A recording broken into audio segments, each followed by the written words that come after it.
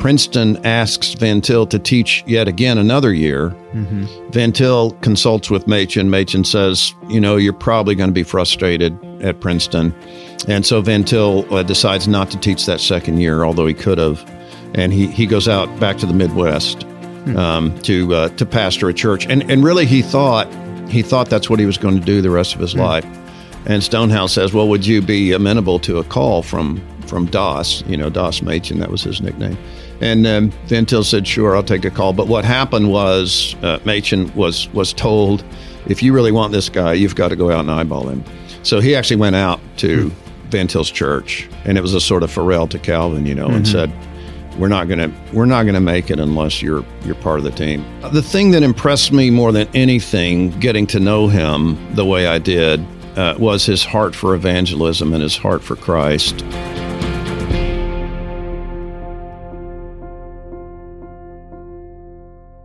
Welcome to The Afterword, conversation on books, reading, and the church, a podcast from Westminster Bookstore.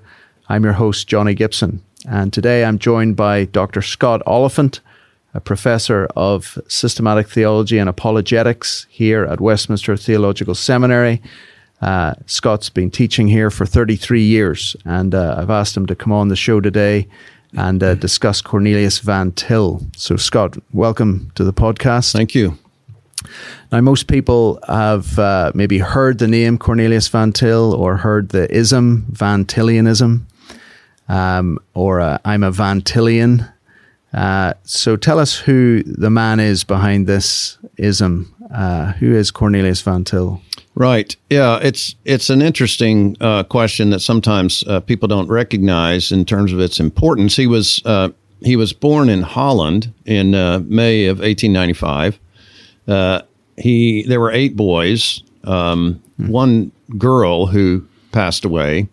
So the 8 boys were farmers with their dad, and they all moved here 10 years later. As a matter of fact, Van Til had his 10th birthday on the boat coming from Holland to the United States. He told me a story one time of his brother, and he were meant to sell vegetables in Holland. They'd grow vegetables on the farm, and then they would travel around and trade these vegetables for others. And they were out there, and he said, Dad would give me and my brother each a nickel. If we could sell all the vegetables, then we could go into the saloon and have a beer. Well, that's what you did in Holland in those days. The water wasn't necessarily as great, and this was a real treat for the boys.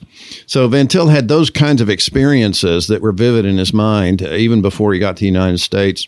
He came to the United States, and his family moved eventually to the Midwest to take up farming again, became involved with the Christian Reformed Church, the Dutch community, which you would expect at that point. Almost everyone then was still speaking Dutch to one another, even in the churches. And the friends of Van Til would notice what a good farmer he was, particularly of all the boys. He loved doing it.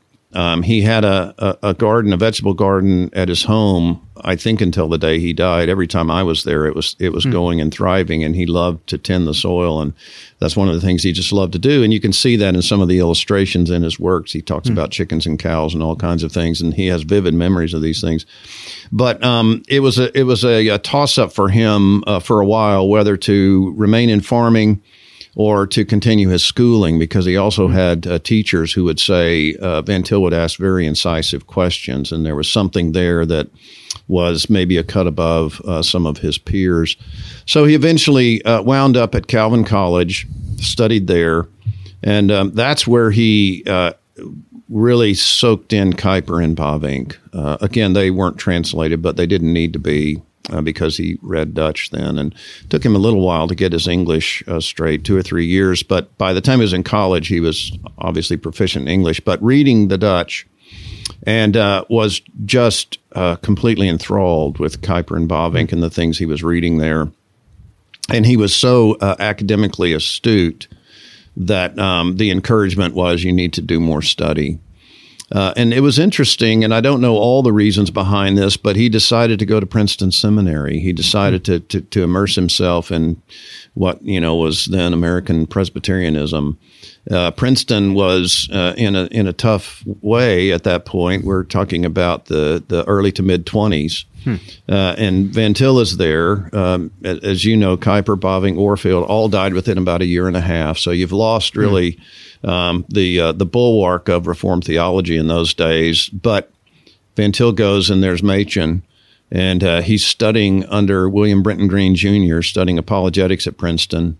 He got his THM there, and he wrote his master's thesis. The title of it was Reformed Epistemology.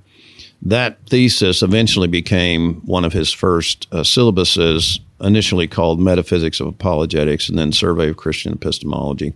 But he's dealing with epistemological issues. He also won an award for a paper that he wrote on a Reformed view of free will. It is the will and its theological implications, something like that. So he's interested in the contingency aspect that Reformed would deal with, but also in the epistemological matters that he was wrestling with. He was then encouraged to pursue further study. So he went from the seminary, and this is important for people to recognize, to the university.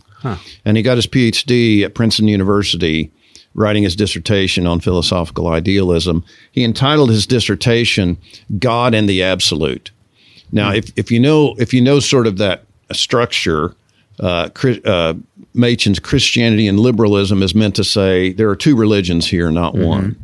That's what he was doing with God and the Absolute. Because there were Christians thinking that philosophical idealism, because it posited some sort of absolute, was probably a Christian philosophy that we could just adopt and use on our own. And Van Til was saying, no, you need to understand this. I mean, his dissertation, he deals with pragmatism as well, but his dissertation is basically a philosophical confession of God's aseity and saying the absolute of philosophical idealism is dependent and relative because it needs the relative in order to define itself. God doesn't need anything in order to be who he is or to define himself. He is who he is, period. And Van Til was making that point in a reformed way at Princeton University in his dissertation. So it's a defense of divine aseity in all of its richness and robustness, but over against philosophical idealism, which would say we've got an absolute, and Van Til would say, no, you don't, because unless there's a relative, that absolute can't be defined. Our God is not that way. The Christian God is not that way. He is ase. Now, so, what age was Van Til at this point doing his PhD? Yeah, I think I'm right that he finished his PhD in 27. He was born in 1895, so he would have been in his early 30s. Okay. As you probably know, Machen asks him to teach. Machen taught apologetics for a year at Princeton, and then Van Til was made known to him. They were friends. Machen was his teacher in that way, so they weren't just peers. Van Til looked up to Machen, but Machen asked Van Til to teach a year in apologetics at Princeton, which Van Til did. And it was during that year that everything for Machen fell apart because of a turn at Princeton, from old Princeton to new Princeton. Machen is out during that year. Princeton asks Van Til to teach yet again another year. Van Til consults with Machen. Machen says, you're probably going to be frustrated at Princeton. And so Van Til decides not to teach that second year, although he could have. And he goes out back to the Midwest to pastor a church. And really he thought that's what he was going to do the rest of his life. He sat under the ministry of R.B. Kuyper while he was in the Midwest in his church while he was at Calvin. So R.B. Kuyper and Van Til became colleagues later, but it was under his ministry, and also Herman Hoeksema, whom Van Til was later going to be critical of in terms of Hoeksema's view of common grace, but he still appreciated the man very much. So he sat under Hoeksema and Kuyper, and through that he became enamored with the preaching of the word and was himself, a passionate preacher. He could pound the pulpit. Now, were these churches that he was that he sat under their preaching CRC churches? Yeah, CRC churches. So at this point, he's not in the OPC? No, there is no OPC yet. Of course, so he's at Calvin, and he's sitting under all of this preaching. And as you know, the OPC sort of happens in the 30s, 36-ish, Presbyterian Church in America. And during that time, then Van Til does make the transition. But when he's in this church, Machen has decided that he needs to start a seminary that's going to be in the tradition of Old Princeton. Mm-hmm. Old Princeton has died in Machen's view, and I think he was correct on that in terms of orthodoxy. So he's got to get the right faculty together. Mm-hmm. So O.T. Alice is in, and Stonehouse is in, and Machen is insistent that Van Til needs to come. And that's an important piece historically. Historians differ a little bit on this who talk about these things. It's clear to me that Machen knew that Van Til's acumen was above Machen's in that particular area. Mm-hmm. Van Til couldn't have done what Machen did in New Testament, but Machen saw in Van Til something that he knew he needed. And so he really put a lot of pressure on Van Til. First, Alice said to Van Til, Machen wants you. We need you here. This place won't make it. We can't start unless you come. Van Til said, I'm not coming. And at this point, is he in pastoral ministry? He's in pastoral ministry, yeah, in Indiana. And he says, I'm not going to come. And he says, my answer is irrevocable. So Stonehouse contacts him. You know, Machen's thinking, okay, Alice couldn't do it. How about Dutch on Dutch? So Stonehouse contacts him. Van Til says, I've already given my answer. And Stonehouse says, well, would you be amenable to a call from Doss, Doss Machen, that was his nickname. And Van Til said, sure, I'll take a call. But what happened was Machen was told, if you really want this guy, you've got to go out and eyeball him. So he actually went out to Van Til's church, and it was a sort of farewell to Calvin, and said, we're not gonna make it unless you're part of the team. And Van Til did this reluctantly. I think it's important to see. I mean, it turned out to be magnificent for the church in so many ways, but it just was not what he was wanting. But after Machen, Machen was his hero. After Machen sort of eyeballed him and said, "You've got to do this," Van Til agreed to come, and so Westminster started with Van Til and Alice and Stonehouse and Machen.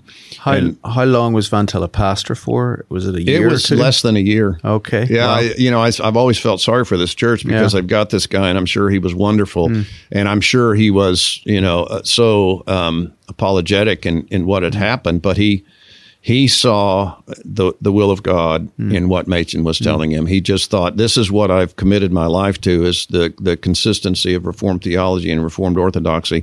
And if Machen thinks this is the way we have to go, then I think this is the way we have to go. Have I heard somewhere correctly that Van Til says something like, I just want to protect the sheep from the wolves? Yeah. And is that's why he left pastoral ministry to come and work at Westminster? That's exactly right. He saw with Machen that Princeton was gone, and Princeton had been the bulwark. And if Princeton's gone, who and what? And they had a fledgling little group. It was not a huge influx of students. I can't remember the student body, but it was less than 20, as I remember, beginning. And yet they were going to hold the line, and they were going to teach. And they had they had some of the best professors that they could have gotten. Some historians have said, Machen's design was really to stick it in Princeton's eye and say, see, we got your faculty, and that's why he wanted Van Til. But it's much deeper than that. He's not a pragmatic, hey, I'm going to get back at you. It's how do I get the best people to get this seminary going? And that's what he did. Alice, didn't stay for that long, because when the divisions happened, there was a blow up in the mid 1930s because of Machen's establishing an independent foreign missions board. And I think I'm right, 13 out of the 20 plus board members resigned. Because of that, they felt like Machen was a bit of a renegade at that point. And that's when O.T. Alice left too. He resigned. He was not happy. He said something about Machen being a brilliant scholar, but a poor tactician. But But Alice and Van Til remained friends, so much so that Van Til preached Alice's sermon when he died in the early 70s. So they were still friends. Alice didn't pursue an academic career after that. Didn't have to financially. So they remained friends. Van Til stayed on at Westminster, obviously, and even says in some places where he's kind of happy for the way things have fallen out because he feels like it's going to make them more committed to the Orthodox Reformed theology that Westminster was supposed to propagate. So he stays, and as we all know, Machen dies an untimely death, January 1st of 37. And Van Til then becomes sort of the default leader of Westminster Seminary. Another thing he wouldn't have taken on himself, but it just kind of happened that way. So he comes in 1929. Yeah. And when did he retire? He retired officially in 72, but he hung on and kept teaching a bit. Yeah. I think even into the latter 70s, he would teach a course or two here and there. I came here as a student in 1981. He was still coming in to do a lecture every now and then. Yeah. Not as capable just because of his age as he was in the early days, but still well worth listening to. Yeah. In what he came in to do a talk on the problem of evil in class one time, and the student questions would come. Dr. Van Til, where did evil come from? And Van Til, Genesis 3. It was. I'm not going to get speculative. It happened in Genesis 3, and here's what we need. And then he'd go on redemptive history. So, his mind, would falter a little bit in his later years, but not in terms of the biblical content. Because he says, as he writes, in a Dutch family, they were reading the Bible every single day, and it was just a part of the air that he breathed. Yeah.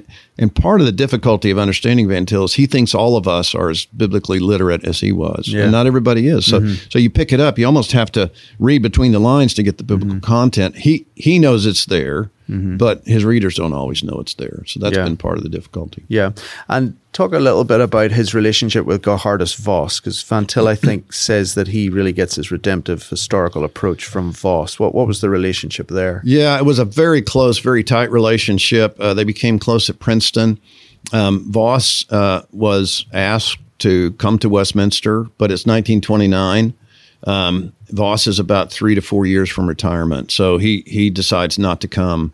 But again, there wasn't there wasn't animosity between Van Til or Machen and Voss, and when Voss died in the late 40s, Van Til preached at his funeral as well. So the relationship was very strong, and if I could put it this way, you don't understand Van Til properly until you see Voss behind what he's doing. It's not always explicit. Most of the time, it's not explicit. But it would be the reason that you would be a Van Tilian and not a theonomist, is because you get Voss. You understand what Voss is doing. And that lays out the flow of redemptive history in a way that you're not able to be, I don't think, either in the current trend. You're not able to be postmillennial or theonomic.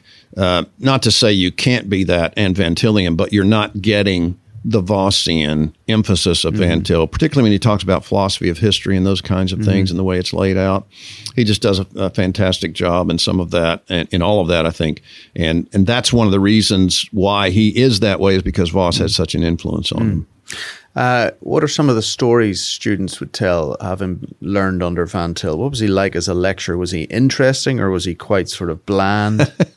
Well, we had a chat with Dr. Gaffin not too long ago, and Gaffin was reflecting on his time at Westminster, and he said, it was quite an affair going from Murray's class to Van Til's class, because he said you walk into Murray and it's very precise.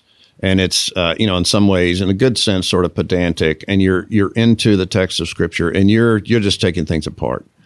And he said, then you go into Van Til's class, and he said he walks in and he picks up the chalk, and he's all over the world, and he's writing worldview things, and he said. Gaffin said, my own disposition is more like Murray's, but he said that what you would get from Van Til is the big scope of Christianity and how this applies to some of these big ideas that are floating around out there. Gaffin said he was counseled to go to Westminster by a pastor, and the pastor said, you need to go get your epistemology straight, so you need to learn from Van Til. And Gaffin said that's exactly what happened. So even though he was dynamic and sort of all over the map in some ways philosophically, that was one way that students would begin to catch that this really is important. Christianity really is the only answer. All these philosophical views are going to provide the answer. So one of the famous stories, which is a true story, it's in print, and Van Til told it to me, is when there was a student in there sort of not paying attention, and Van Til tosses a little chalk at him, fires it at him, and it hit him in such a way that it drew a little blood on his head. Van Til said. So he said the student comes into class the next time with a helmet on, he's protecting himself, and Van Til just thought that was great fun. And so he was a dynamic lecturer. He was very humorous, even during the time that I knew him. He just he had these little quips and things that he would throw out. So he was a fun and entertaining man in so many ways. I would have loved to have sat in his class. Never had the opportunity to learn under him in a classroom. So how did you come across Van Til? How did you first have contact with him? Yeah, well, I was a relatively new Christian, and I was going to university in Texas near my hometown, and I took a philosophy course from a man who was a Christian philosopher. And it's the first time I'd had any contact with any Christian who was very thoughtful. I mean, very thoughtful. I had a lot of thoughtful Christians, but he was, into this area that I had never explored. And one of the first classes he offered at this university was a class on Francis Schaeffer. Now, he could do that at a university because he entitled his course Issues in Philosophy. And he said the reason he did that is so he could teach anything he wanted to. So we had a course on Schaeffer. I hadn't heard of Schaeffer, didn't know much about him. Schaeffer's film series was coming out. His books were becoming popular. The kind of triumvirate, God who is there, escape from reason, and he is there and he is not silent. Those were kind of the three biggies that Schaeffer published. And they were making the rounds among friends of mine pretty quickly. And Schaeffer was using words that none of us had ever heard before, like epistemology, and talking about things in the history of the church that we weren't familiar with. Even his material on reason and how to think about reason and what the history of the church had done with that was all brand new material to me and my friends. Well, this course on Schaeffer was just eye-opening to me, and right about that time, a little bit after, Christianity Today magazine did an interview with Van Til, and it arrives in my mailbox. The magazine arrives, and there's a picture of Van Til in the front. Magazine I still have in my study from 1977, and it's the subtitle is "The Legacy of a Down-to-Earth Scholar." And so I opened it. I was very interested since I'd been reading Schaeffer, and it said in the little blurb about Van Til, it said Dr. Van Til has taught such theological luminaries as E.J. Carnell, Francis Schaeffer, etc. So I read the interview, and I thought, now that I've read Schaeffer, I should probably read one of Schaeffer's teachers. So I went down to the local bookstore. We had bookstores back then, and I said, "Here's the book. Here's what I need." It was listed in the interview, and he'd never heard of the author. He opens his big books in print. He'd never heard of the publisher, Presbyterian Reformed. He said, "This will take a month to get here." I said, "Okay." So there's no Amazon back there. You just wait. What was the book? Defense of the Faith. Defense of Faith. Yeah. So I ordered that book and began to trek through it, and it was difficult in so many ways, and it was eye-opening in so many ways. I knew I was in the midst of things I hadn't heard before, learned before, but I also knew I was in the midst of things I needed to know. So I would write down questions, and I would skip class at the university and grab my Christian philosophy professor, and we'd go have coffee, and I'd say, "Can you help me with this? Can you help me with that?" Sometimes he'd say, "Yeah, I think this is what's going on." And then sometimes he'd say, "I have no idea what's happening there." And had he read the book? He hadn't read, no. He heard of Van Til? He'd heard of Van Til, yeah, but he hadn't read any of his material. He was an evangelical, and he knew Van Til was Reformed, and kind of initially, not as happy with his theology, but he was a dear man and was happy to try to help. But he couldn't get to the bottom of some of this. So there was an address on the back of the book, Westminster Theological Seminary, P.O. Box 27009, Philadelphia 19118. So I thought, all right, I'll just write and see what happens. So I wrote the seminary, and I said, "I'm out here, middle of the Texas Panhandle. I don't have a library. I don't have people that can help me. I'm working through this book. Would there be anybody I could get some help from? If I have a question or something?" And they wrote back and said, Dr. Van Til says, write to him. He's retired. He's got nothing to teach anymore. So here's his avenue, 16 Rich Avenue. So I wrote him, and, I don't remember, I didn't save all that I wrote him, but I saved most of what he wrote back, and we started this correspondence. But I didn't know what he meant by every fact, speaks about God. And I remember writing to him about, I've got a coffee cup on my desk. How does that speak about God? That's a fact, and he would write in a lot of times a spiral notebook and just write, longhand, tear it out, fold it up, send it. So I knew if I mailed a letter on a Monday, I knew the next Monday his responses would arrive, and they did, just like clockwork. And at the end of every response, he would say, "Please write again. Please write again." So he loved to do that sort of thing, and so we corresponded a bit here and there, and I kept reading and then rereading, and eventually a friend of mine and I thought, well, I wonder if he would come. So I wrote him and I said, would you have any interest in coming to a place like Amarillo, Texas? And he said, absolutely, let's set a date. And so he came down and stayed in our home for 4 or 5 days. And he said that the one condition is you're going to have to take a walk with me every day because I'm a walker. So that won't be a problem. He's in his 80s. He could walk. I mean, he would move. And he would huff and puff. It was hard for him. It was real exercise for him. But I was just peppering him with questions when we would take this walk around the park near my home. And I wish I'd had, an iPhone or something where I could record all of this. I would just ask him questions, just things that I was thinking about historically and otherwise. He would almost always bring Machen into the discussion. It was very clear that Machen, that relationship was as real to him when he was in his 80s as it was when he was in his 30s. He appreciated Machen so much and thought that what Machen had done was, in the best spiritual sense, heroic. That he had really saved the church in so many ways and a generation of students, and humanly speaking, of course, in God's providence, was able to protect Reformed orthodoxy. And he just couldn't say enough about Machen. He told me, I think I've got this number right. He said, I saw Machen in the early days write a check to Westminster for $23,000. There was no tuition charged. So how is Westminster going to make it when it begins at the point of the Depression in the United States? Well, it's going to make it partly through Machen's gifts. And Machen would give sacrificially to make sure that the seminary continued. So it was a devastating thing when he died in 37. The seminary, by God's grace, was able to continue, but Machen was supposed to be the guy to lead the seminary into the 20th century, and the Lord had other plans. What age did Van Til die at? Van Til died in 1987, so he would have been, I think, 92. And were you here in Philadelphia at that point? No, I had moved back to Texas. I left here in 84. Did we correspond? Well, actually, the correspondence that I remember, I wrote my THM thesis on a comparison of Van Til and Dooyeweerd in their transcendental approaches. And, I was writing away, and I tried when I was a student here to take Van Til out to dinner as much as possible. So we'd go out to dinner, once a month, twice a month, something like that. And I would just kind of keep him up on what I was doing in my thesis. And he would be interested in it.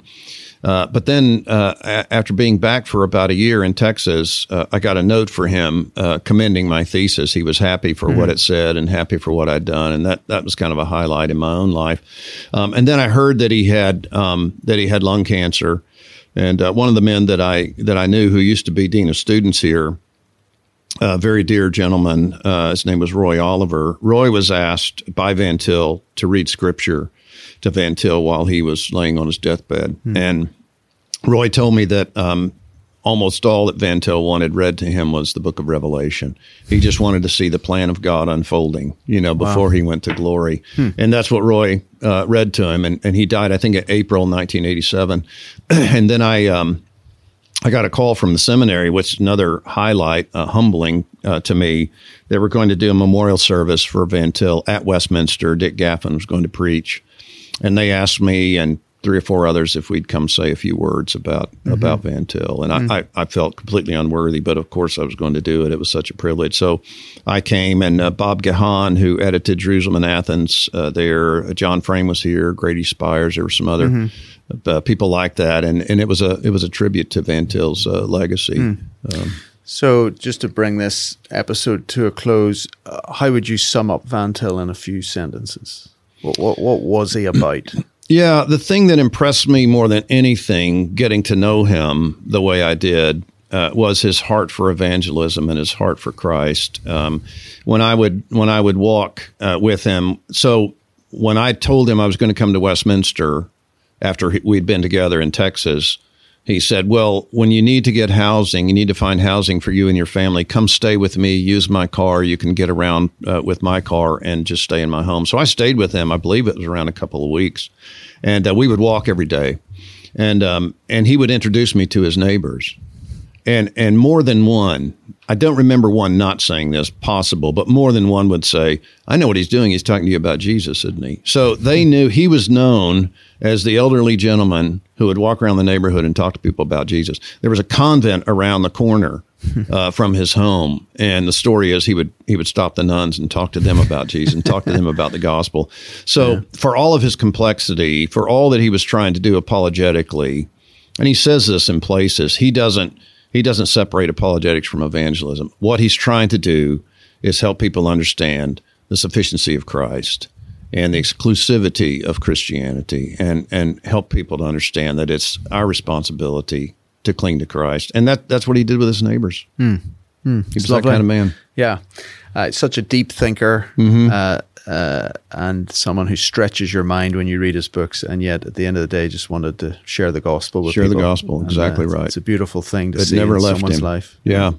Now you yourself have the same kind of desire and emphasis, and you've written a book called The Faithful Apologist, Rethinking the Role of Persuasion in Apologetics, published by Zondervan, endorsed here by R. Kent Hughes, our colleague from a few years ago, and Sinclair Ferguson, and also our colleague, now retired, William Edgar, Bill Edgar.